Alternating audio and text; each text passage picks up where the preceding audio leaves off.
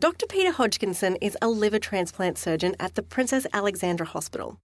Well, the worst part's probably getting up at 2 o'clock in the morning to do operations, but in some ways that's also the best part of my job. Dr. Hodgkinson has one of the coolest jobs in medicine, giving people life-saving liver transplants, and he loves it. I think I'm very fortunate in that I have a job that I love, and every day that I come to work, I count myself lucky for having this possibility of doing what I do. But how do people get to the stage that they need a liver transplant? And is there anything you can do to prevent yourself from ending up on Dr. Hodgkinson's operating table?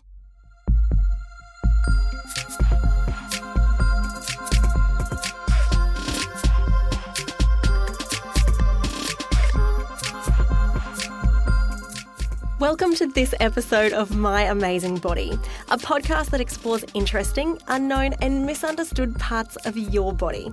Today we're learning about your liver. Your liver is one of the most important organs in your body, but you might not know much about it. We asked Dr. Hodgkinson to give us the basics. Where is it?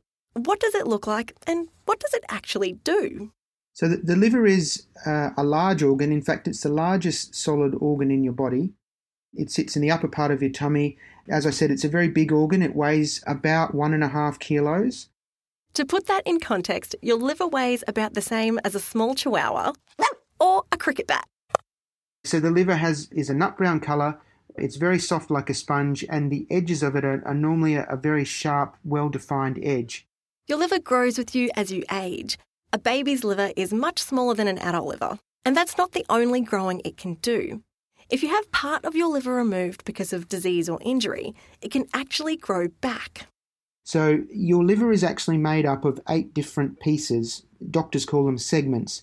And each of these 8 segments has its own artery and vein and blood supply, and each of those 8 segments can function individually to the other segments in the liver. So I can do an operation where I remove one of the segments, or even more, sometimes up to 6 segments of the liver can be removed, and the other 2 segments will continue functioning just like they always have, and these segments will grow bigger, and they will grow back. They'll grow so big that they actually grow back to the normal size of the liver. Now you'll only have 2 segments, but you'll have 2 very big segments, so you'll have a normal sized liver. And this regeneration capacity of the liver is quite amazing and is unique to the liver. So your liver is big, really big, and it can regrow on its own. It sounds pretty special to me. It has many functions. In fact, it's sort of estimated it has about 500 different functions. And so as you can imagine, it's a very important organ and you can't live without it.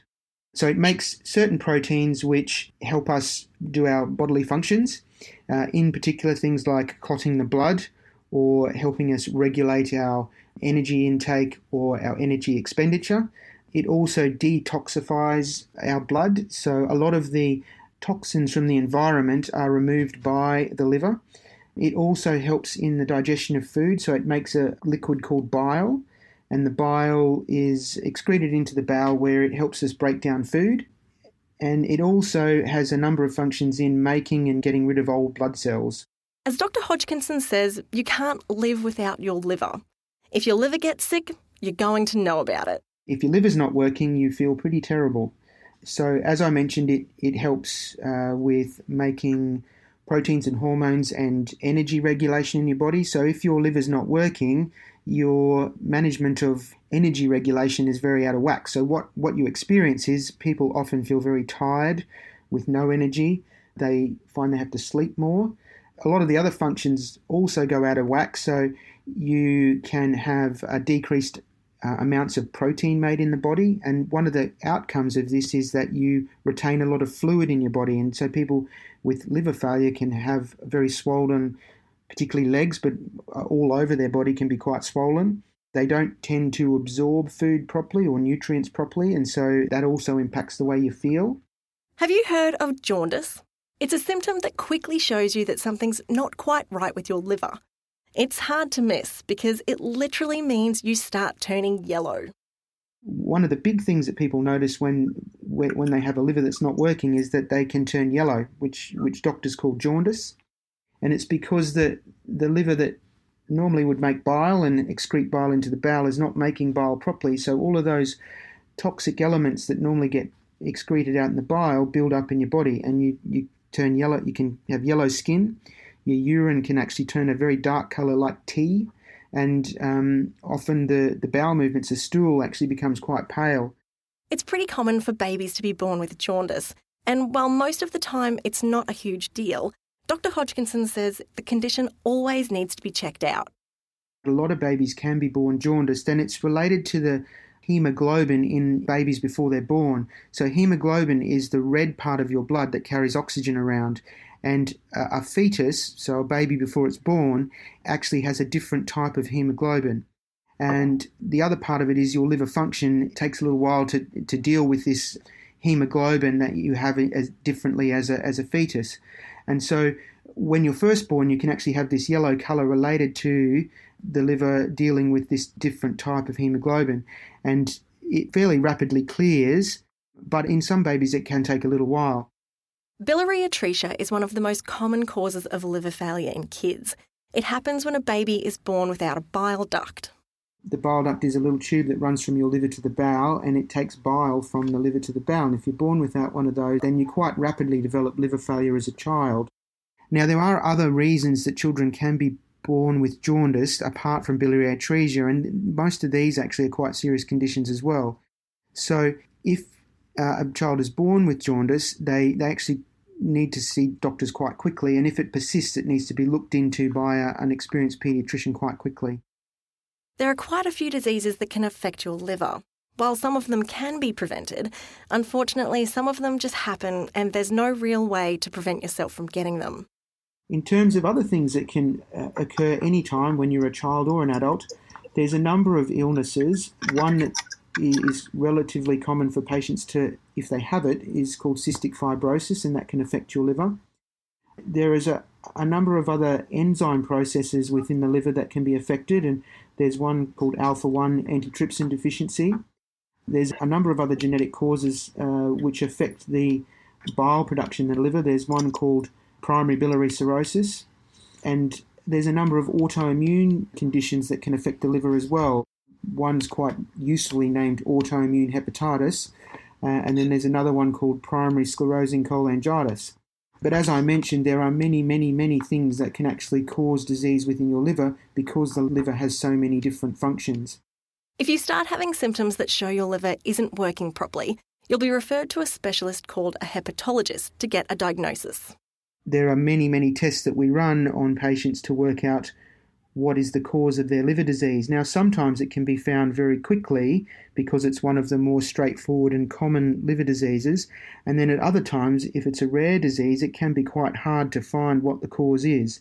And sometimes that can take days or weeks or even sometimes months before you find out what the cause is.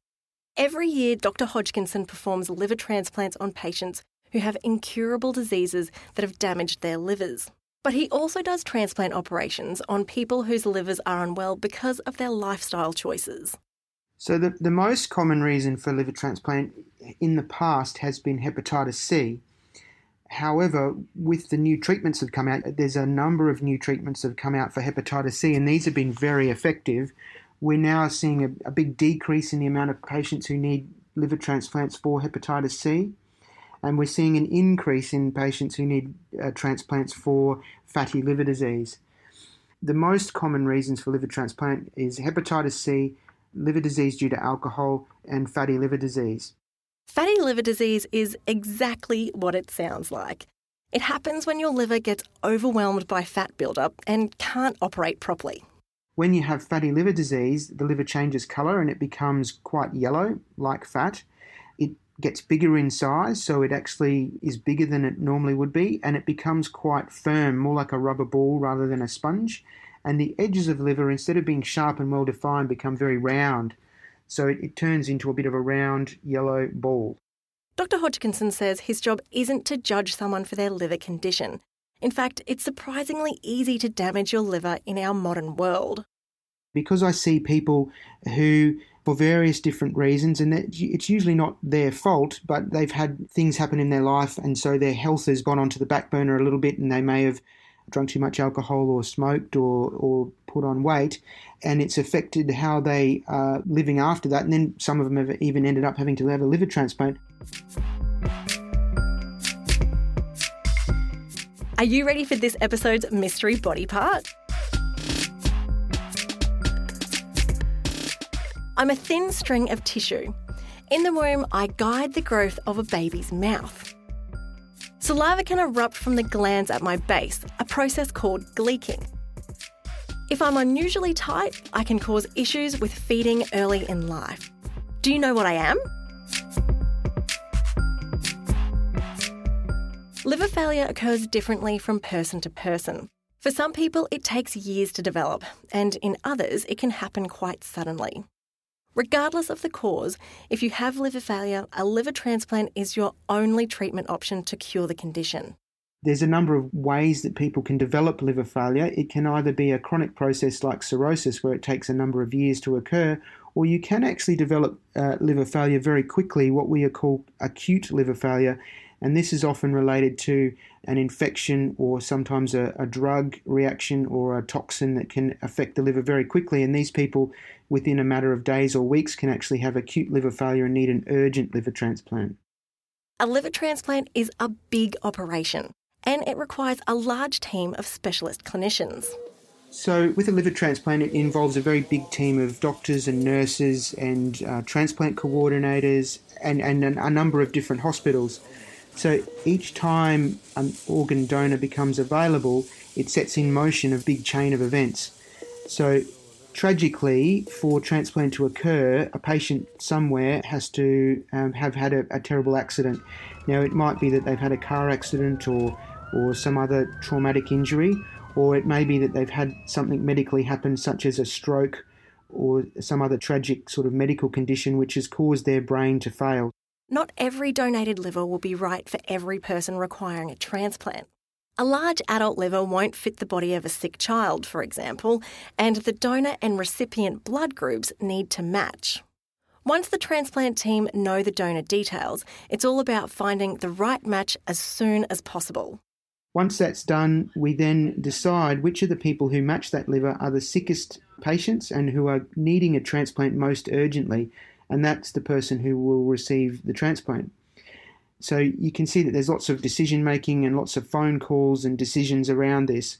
Once we've decided who the recipient is going to be, our coordinators will call the person and they will come into the hospital. And at the same time, we'll send a team of doctors out to the donor hospital to do the donor operation. And typically this takes place at all times of the day, but it can often happen in the middle of the night or early hours of the morning. And so we have people going all over the state, perhaps flying to Cairns or Townsville or Rockhampton to do donor operations. While surgeons fly to carefully remove and transport the donated organ, Dr. Hodgkinson's team at the PA begin to prep their patient to receive it. So at the donor hospital, we'll do the operation, remove the liver. It has all the blood flushed out of it, and it has preservation fluid put in it, and then it's put in an esky in ice, and we keep the liver cold until we bring it back and do the transplant. While we're bringing the liver back to PA, there will be another team of surgeons here at PA who will have already started the liver transplant, and they will be removing the patient's old and cirrhotic liver, and then we'll be putting in the new one when we arrive back. All up, the process can take perhaps as long as 24 hours or more from when we first get called about the donor till when we actually do the transplant. 4 years ago, Queenslander Jordan was one of the lucky recipients of a liver transplant when he was just 16 years old. Born with a condition called Alagille syndrome, Jordan lived with worsening effects from his unwell liver for his whole childhood. When I was born, I have a twin brother as well, and we both came out a bit jaundiced. And so under the little UV lights that they do, they found that my brother's went away and mine didn't. And then they looked into it and I was diagnosed with Alagille syndrome. So that one's a multi-organ condition that can affect all the organs. In my case, it was mostly my liver as well as a heart murmur as well. Jordan's condition affected his ability to do normal childhood things like attend school, do sports, and even hang out with his friends. For myself, it was more to the point of quality of life. So for the first 16 years of my life, I was very lucky to make it to school 4 days a week. I wasn't able to interact into sports, like non-contact sports and all of that. So I was kind of missing out a lot. I'd miss out on a lot of schooling as well. When he was in year 10, he decided it was time to go on the transplant list. But it would be 22 months until Jordan's perfect match liver came along. I'm usually a heavy sleeper, so it was really weird because that night, I think it was about 1 a.m. or 2 a.m. in the morning that we had this phone call on our home phone, and I was just laying there, and then hearing the phone, I jumped up and went straight to the phone. I was like, hello, and they were like, hi, is this Jordan Bate? And I was like, yes, speaking. And they were like, we think we might have a liver for you. And then everything just felt like it stopped. Like I couldn't believe it. I was just like, no way that they have a liver for me. Like, we've been waiting for so long, which is fine because they have the perfect one for me. And then in came my parents into the kitchen, and they're like, what's happened? I'm like, we have a liver. And it was so emotional. Well, I was like, I don't know if I could do this. And they were like, just grab some stuff together and come down to the hospital. A few hours later, Jordan was at the hospital waiting for the surgery that would change his life. And the really special thing about it was that they said that I'd be sharing a liver, and they said it would be with a little baby. And so that was so special to know that I'm sharing this special gift with, like, not just myself, but with someone else who has now also been able to have a new quality of life. And so it was a whole lot of emotions, and because I was 16 at the time also, I was like, I really want Mum to come in with me till I go off to sleep. And because, I was 16, they were able to accommodate that. And so Mum was with me the whole way, as she has always been since day one. So that was pretty reassuring.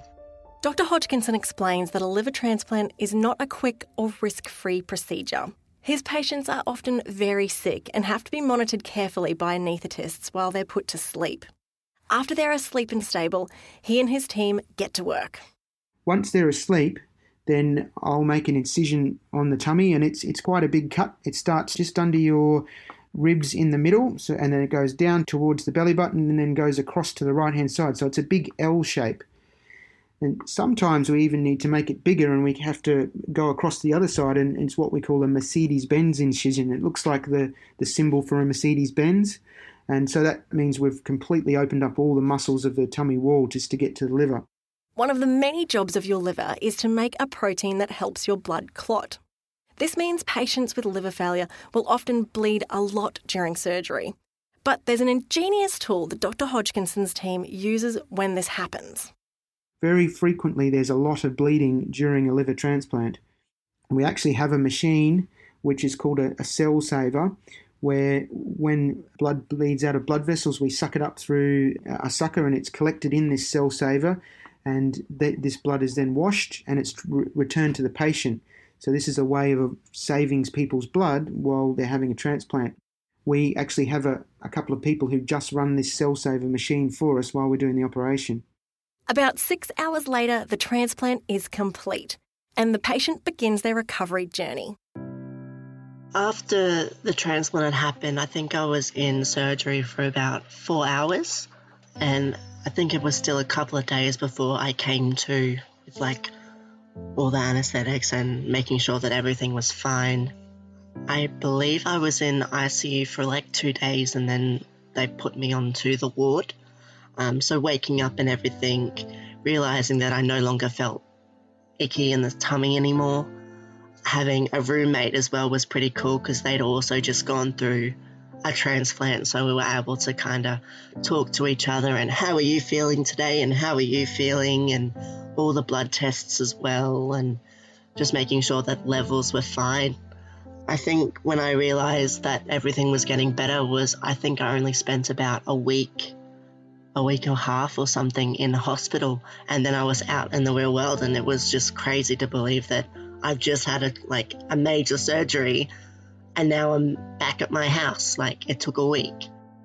Unfortunately, Jordan had some complications after his surgery and had to go back to hospital for further bowel surgery, which lengthened his recovery.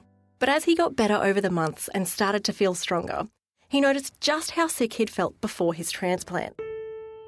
Yeah, looking at life before transplant, I really didn't know how long I was really going to be ticking. I think is the best way to put it.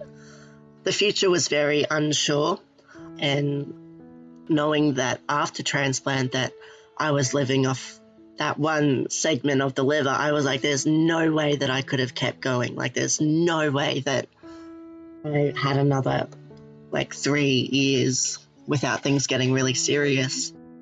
Jordan's experience as a child living with a chronic condition and then recovering from his transplant surgery has inspired him to become a nurse. From the future now, I've been able to make at least a 5-year plan, and even 10, because I can do that now. I have the gift that's allowed me to do that.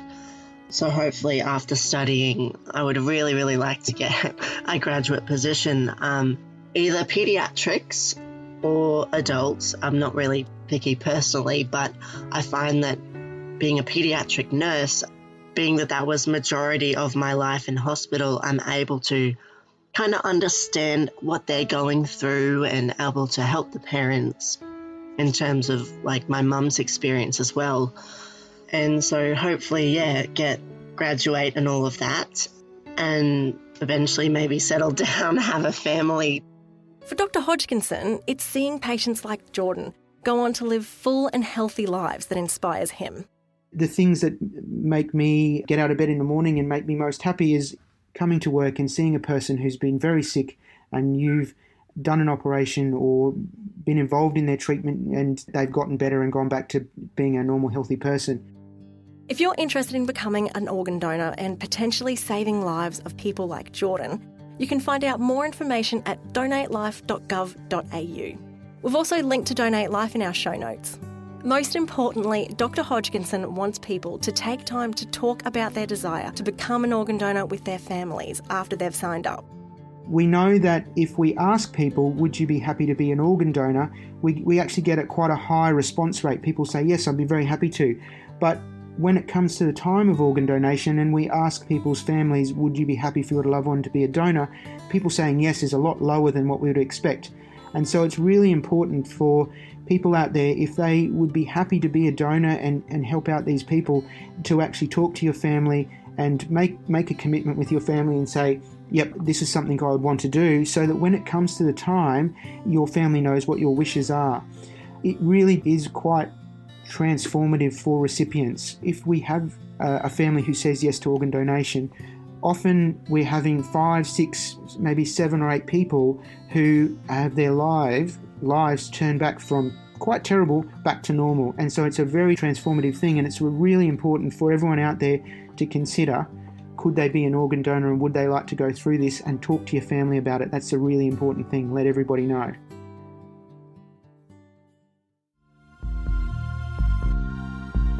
While conditions like Jordan's that affect the liver can't be prevented, there are lots of things you can do every day to keep your liver well and functioning properly.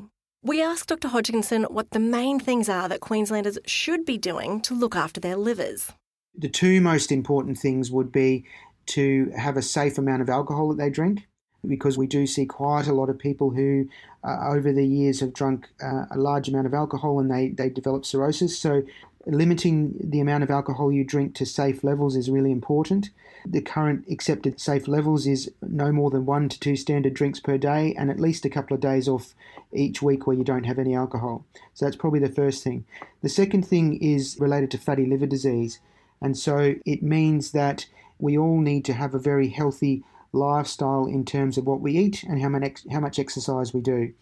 treating obesity is really, really important as far as the liver goes. We're seeing a huge increase in people with fatty liver disease. So we have a huge team of people now who actually help people with fatty liver disease in terms of dietitians, exercise physiologists, and our transplant hepatologists are all aimed at helping people lose weight and to avoid fatty liver disease. The other important thing to do is to avoid the risky behaviour that might lead to contracting things like hepatitis C.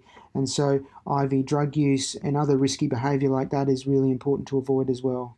And what about detoxing? Should we be drinking any special teas or taking supplements to help our livers out? Dr. Hodgkinson says it's a myth that the liver needs any extra help from us in the detoxing department. And products that claim to detox your liver might actually be doing more harm than good. In fact, the liver actually cleans itself very well. It has an amazing mechanism to clean itself. You don't need to clean your liver. What you need to do is avoiding dirtying up your liver in the first place. So that's what I was talking about, avoiding too much alcohol and keeping a healthy weight and a healthy lifestyle. So eating good healthy food and some exercise. And there's a number of medications or natural therapies out there that are marketed as liver detoxification. These things are not helpful for your liver. You do not need them. In fact, what you need to do is lose weight and drink less alcohol, and your liver will take care of itself, and it's an amazing organ. And in fact, some of these liver detoxes, the natural therapies, can actually be dangerous for your liver, and we've had people come with liver failure related to taking a natural therapy which has caused liver damage.